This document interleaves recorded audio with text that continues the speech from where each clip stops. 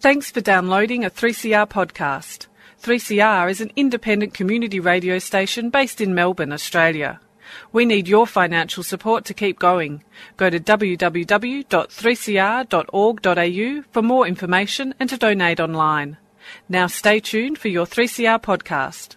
Hi, my name is Vanessa Lim. I'm a professor of philosophy at the University of New South Wales, and Right, and you listen to Radical Philosophy on 3CR Community Radio. From now on, yes. Like some food for thought? Tune in to Radical Philosophy with discussions on freedom, happiness, knowledge, evil, and rational argument. with words from Midgley, Caputi, Adams, Stewart, Wolf, and Hagengruber. Let's Get Radical About Philosophy.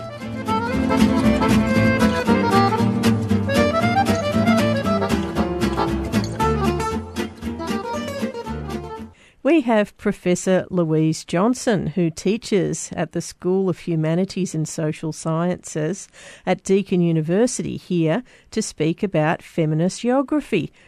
What is your definition of feminist geography? A question many persons often ask after they burst out laughing with the very idea of feminism and geography being put together. But basically it builds on the assumption that spaces that we inhabit as human beings are basically gendered, in that you can think about different spaces, be it anything from a household and a house through to a working place, to a shopping centre, to a neighbourhood.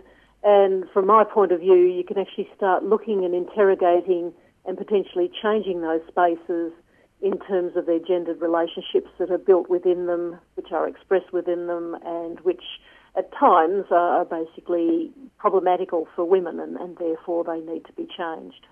Yeah, there's often been talk of different rooms in different houses for men and women, and lately there's been a lot of talk about men's sheds. And the women sort of tend to dominate the bedroom, don't they, with flowery wallpaper and... Well, that's right. And one of my earlier studies that I did, and it's probably less pronounced these days, I think developers have tweaked on this one, that I used to do a lot of surveying, voyeuristic journeys through exhibition homes, and you can literally read a floor plan of a home, and you can certainly do this historically much easier than perhaps than today. And you can move through a house, and literally the way they're presented, especially in those exhibition villages, is often profoundly gendered, especially things like children's bedrooms, which are obviously kind of often typed with colour and furnishings and other additions in terms of being a boys' room or a girls' room. But it's more subtle than that. I mean, I've done some work on the location of the kitchen, for example, and you can literally track the location of the kitchen within the Australian home, and you can map it across to the women's movement. So initially it's literally on the back fence, and it kind of migrates up to the back of the house. But at the rear of the house, the kitchen is the place where there's certainly dirt and smells and fires and dangers, but it is a women's space, or in wealthier homes it was a servant's house, a servant's location. And then what you have from the 1950s onwards is that the kitchen not only is attached to the house, but it becomes central to the house. And much more so now, it's initially it was that location so that women could actually survey the house, look after children as well as cook dinner. And now the kitchen is somewhat being redefined because men have entered the kitchen, and so the kitchen is still that sort of centrally located, really half of a home kind of thing, but it's assumed an even greater importance, and I think that's very much about men entering that space. So you can look at rooms, you can look at the layout of rooms, you can look at the changes over time in these terms of gendered spaces. It's a very interesting topic. What inspired you to study this field? Fairly good question. It, of course, goes back a long time. I mean, I was at Sydney University in the 1970s when feminism was erupting and exploding, but I must admit I didn't get involved at all. I was actually caught up a bit later when I worked at Sydney University in the mid-70s with the Marxist critique of my own discipline, as well as political economy and general philosophy.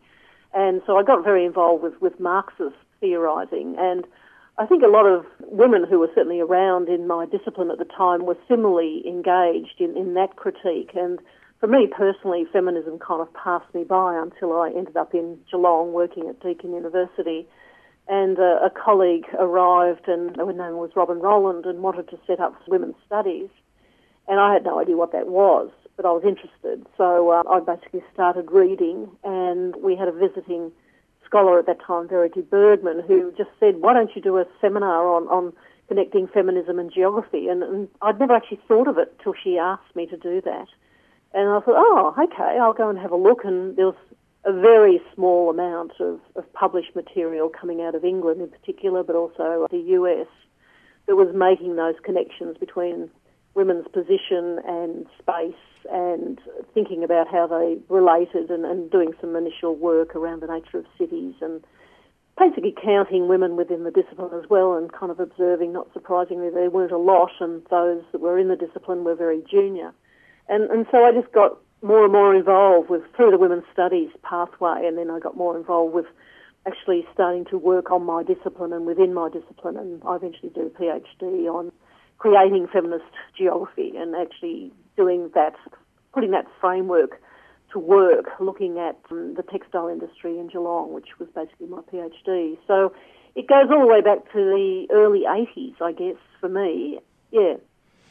So I suppose it was a field that there hadn't been much research in, so it was probably a good area to go into. Oh, absolutely. You know? It was wide open. I mean, it was completely empty. So I guess, and it's interesting, some of my friends more recently have said you actually took a risk doing that. And so, yes, in a sense, politically and conceptually, it was a really exciting and wonderful place to go, and it was invigorating, and there was lots happening. But it also was a high risk strategy in terms of one's profession and my own career. I don't think got any great advantage from being typecast as a rampaging feminist, because I think that was actually a problem within the academy for quite some time. And so even though I was having a good time and feeling like I was making a real impact on the discipline and how things were being done, not just in my discipline, and even in realms like planning, within the discipline itself, within my own professional field, it was seen as a bit mad, a bit on the edge, a bit dangerous, a bit edgy, and therefore if you're identified with that, well, then you certainly weren't senior academic material, you were just a rat bag.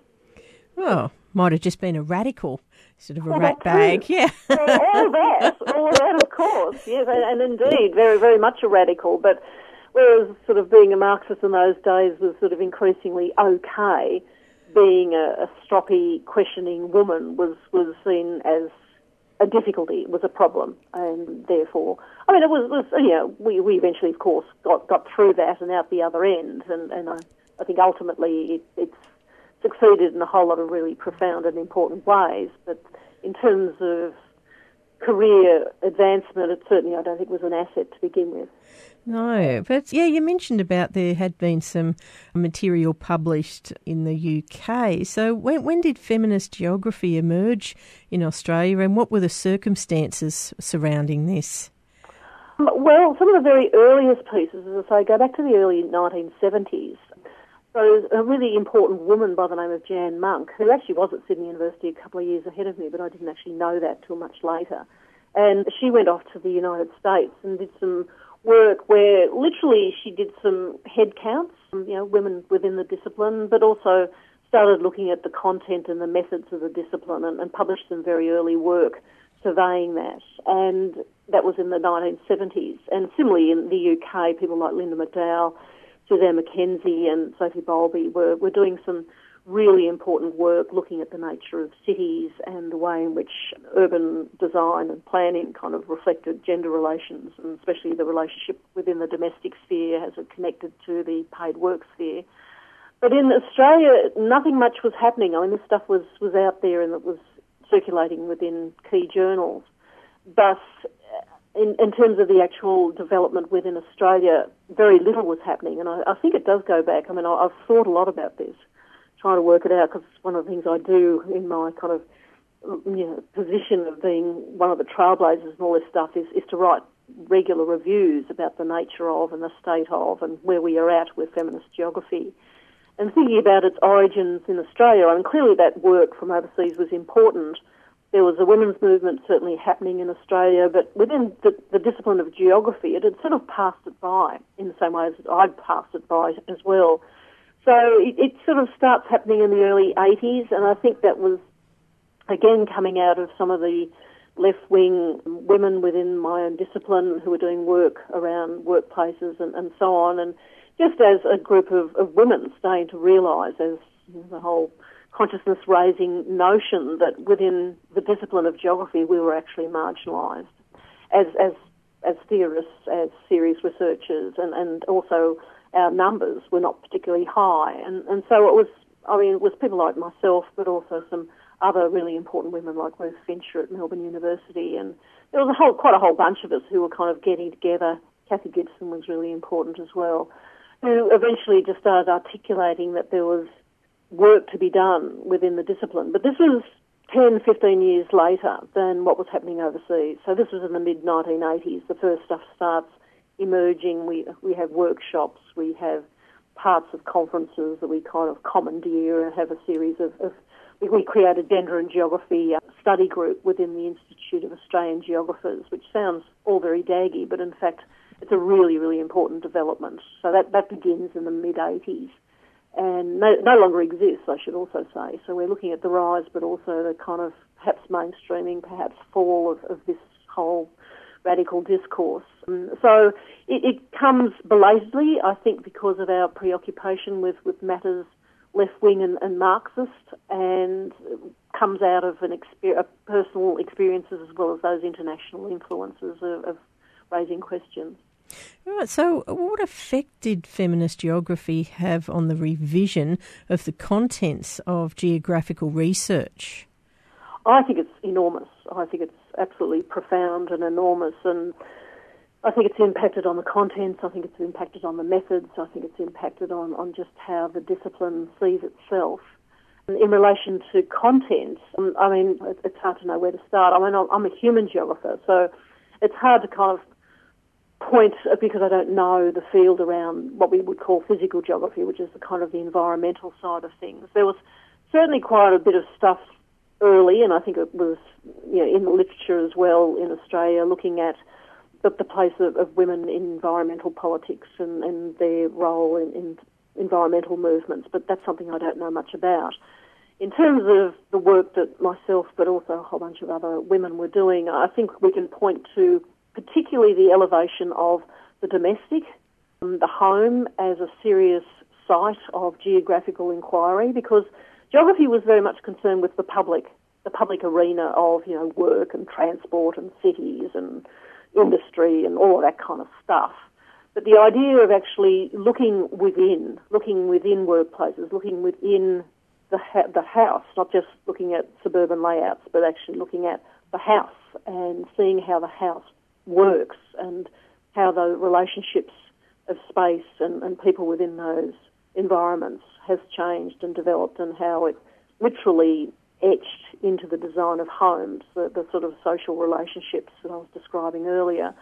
So the sort of work that I ended up doing in the textile mills, other people were looking at other workplaces, shopping centres, all sorts of other sites, but looking within those sites, not just looking at, there's a thing called retail geography, which is very much about where shopping centres go and where shops happen, and transport geography is all about people moving from A to B, but it had never really taken seriously the issue that especially mobility, for example, is incredibly gendered. And so some very important work in the early days in Australia as well as overseas, looking at the patterns that women compared to men have during the day, because the model was always the male breadwinner. The whole transport system of most cities, Western cities, is designed around the male breadwinner, getting them into the city to work. And what we found, not me, but other researchers found, was that women, of course, often are part-time workers rather than full-time workers. They work often more closer to home than more distant.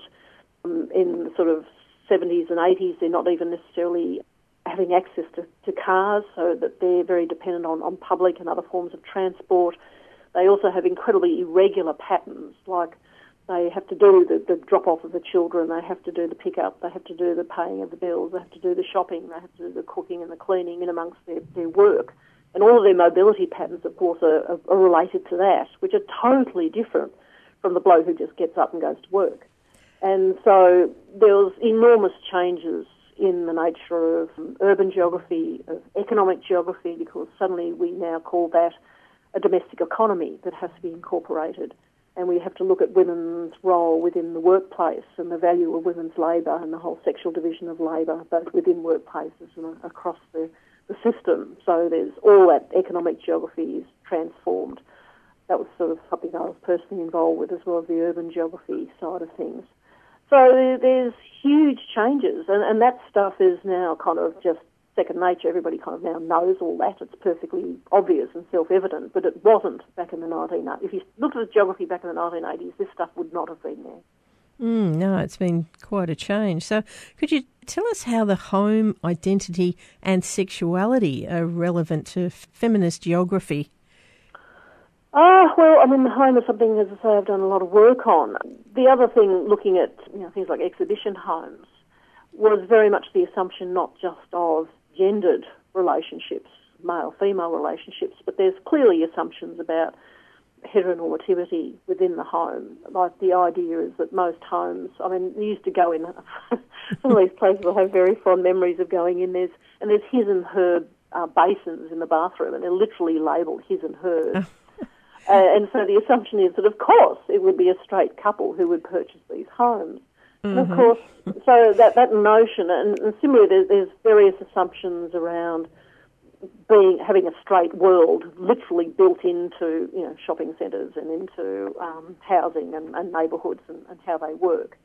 And so that notion of sexuality, once you, again, put your lens on and start looking in those terms. So I wrote a piece quite a while ago called Sexuality in the Suburbs, which was very much arguing that suburban housing and planning was very much based on the assumption of heterosexuality being the norm and everything else being, virtually invisible and didn't exist. And so there's also been a great deal of work done, and a lot of the stuff done by some of the gay men within this movement have looked at places around Oxford Street in Sydney, for example, the whole notion of gay ghettos, and seeing spaces in the city is literally having etched upon them sexuality. And so, clearly in Melbourne, Northcote and Clifton Hill and so on, similar kind of things, but a lot of the work's been done around the Mardi Gras and Sydney's quite strong and visible gay precincts. A lot of it's about boys more than girls, but there's still, again, work that's been highlighting the role of sexuality in defining particular spaces in particular ways, but also therefore marking the rest as having built within it heterosexual kind of assumptions. What is the feminist geographies of difference? Well, that again goes back to all of the various debates that were happening in the 1980s within feminism more generally. And I still, the women and labour conferences were gigantic affairs that used to bring women together around feminist ideas and politics and philosophy. And those were very much places where lesbian women in particular, but then more recently there were Aboriginal women who just said, you're not always speaking for us. So this was very much the critique of the sisterhood. The sisterhood is powerful, women are united, patriarchy is basically men versus women, and women are a kind of a united category. And of course there's fractures that occurs within those kind of overweening kind of ideas that really do a whole bunch of white middle class lesbian women speak for all women, and of course they don't, even though they purported to and thought they did. So the geography, the feminist geography of difference is actually acknowledging that women as a category, in the same way as the feminist movement eventually acknowledged, somewhat reluctantly, but again, it's sort of no big deal these days, acknowledged that, of course, women are an incredibly diversified category, and we have to think about ethnicity, we have to think about class, we have to think about sexuality, we have to think about physical embodiment. as differentiated and have to be aware of all those differences and not just slip into being kind of lazy and just talking about women per se. We have to actually be much more specific and identify the kind of types of women we are talking about as feminist geographers. So as a feminist geographer, if I'm doing work in a textile mill, then I'm clearly dealing with women of a certain class position, which would be quite different than if I was talking to women in a bank, for example. I mean, just in terms of class position, but then there's all those other dimensions of difference. So it's an awareness thing. It comes out of a critique. It's now something that's kind of built into the way in which this work is done. Now, does capitalism and patriarchy play a part in feminist geography? Well, again, those concepts. I mean, capitalism is still alive and well. There's no question about that. Though I think people still are wondering whether patriarchy is alive and well, because patriarchy was one of the terms. I mean, the short answer is yes, of course. Clearly, we are still part of a capitalist society. There's no question about that. Whether we are still part of a patriarchal society, I personally believe we are. But that notion of the kind of, and it goes back to this monolithic conception of women versus men within a patriarchal regime, that basically patriarchy and that conception of gender relations is that men basically are triumphing and have the power compared to women. I personally still believe that is the case, though there's certainly views which diminish that say, well, no, patriarchy is something that really doesn't exist anymore. The world is much more complex. Men, especially, say, working class men or black men or, men who are refugees or whatever, are clearly without power. So to basically ascribe all men as being powerful in relation to women is inaccurate as well as naive and simplistic. Well, I think if you're sort of looking at that angle, I mean, you compare a refugee man to a refugee woman. I mean, the man has clearly got more power than the woman in that sort of situation, haven't they? Well, I would say so. And, I mean, one of the questions I was hoping you might ask me is where feminist geography is now at. Oh, so where is feminist geography now at? Well, I mean, this is something that I kind of, again, have reflected upon as I regularly write these reviews. And I certainly a couple of years ago when I did my more recent one on this, I was in despair because as far as I could see that all of my colleagues, including myself, are kind of now senior, comfortable, ageing academics and or basically either retiring to their homes in Dalesford or down the coast or living reasonably good lives, fairly comfortable in their kind of as they age. But also, I mean, I personally am not politically very active in the sense that there's not a women's movement out there demanding that as an academic, which is what used to happen, as an academic that I deliver something. Because that was one of the things that was really important, I think, to the emergence of things like women's studies and even feminist geography, that there was a movement, people marching up and down, demanding equal pay, demanding being able to walk down the street and not be in fear of being raped or assaulted and so on. And so a lot of that stuff doesn't exist anymore, though the Jill Meagher case reminds us that there are still instances where I think we collectively as a society are reminded that male power is still very real and it's out there. So when there's a horrific rape or a murder or whatever, usually of course it's men murdering women or obviously raping women, then we have an eruption of political anger at that. But it's still not really presented as patriarchy. It's presented as something else. And it's all about the community coming together and we have to do something about this. But it's rarely men who are sort of singled out as being the problem, whereas I actually think there's still a male culture and a patriarchal set of relationships which do still privilege men.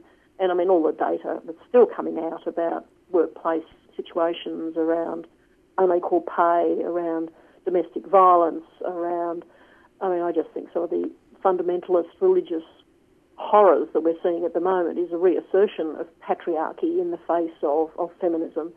And so for me, patriarchy is alive and well, but I think you would be really finding it very hard to find anybody who's seriously arguing that within academic writing, for example. And feminist geography, I think, is also stalled, partly because I think it's been seen as going mainstream, that the discipline has indeed changed, and it has fundamentally altered in the ways that I've described. The way we do things, what we study is now totally different, and women's worlds are taken seriously, and there's certainly more women within the academy. But they're still not in very senior roles, there's still not a whole bunch of women in there compared to blokes. But the dynamism has sort of gone out of the movement, I think. And so feminist geography is now mainstream. The anger is gone. I think there's still some work, really good work, being done around the position of women and gender relations, but it's nowhere near the quantity or the kind of energy that was, I think, around 10 years ago. And that could be just me reflecting my age, I guess, in the good old days. Yeah. But I think that is I think that is a reality, and I think we think the world has changed. My young female students at the university say, look, it's all over. There's no problems. We can do whatever we like. But they're still basically all enrolled in teaching rather than engineering. So, and they still can't walk down the street safely without being in fear of being assaulted. So, I think there's a long way to go, but there's a lot of work really happening to really articulate that. Yeah, no, I definitely agree with you, and I think that a lot of young women are being told that it is all right now and everything's changed and they don't need to worry about it. And I think that's just another tactic to prevent women from still fighting the battle.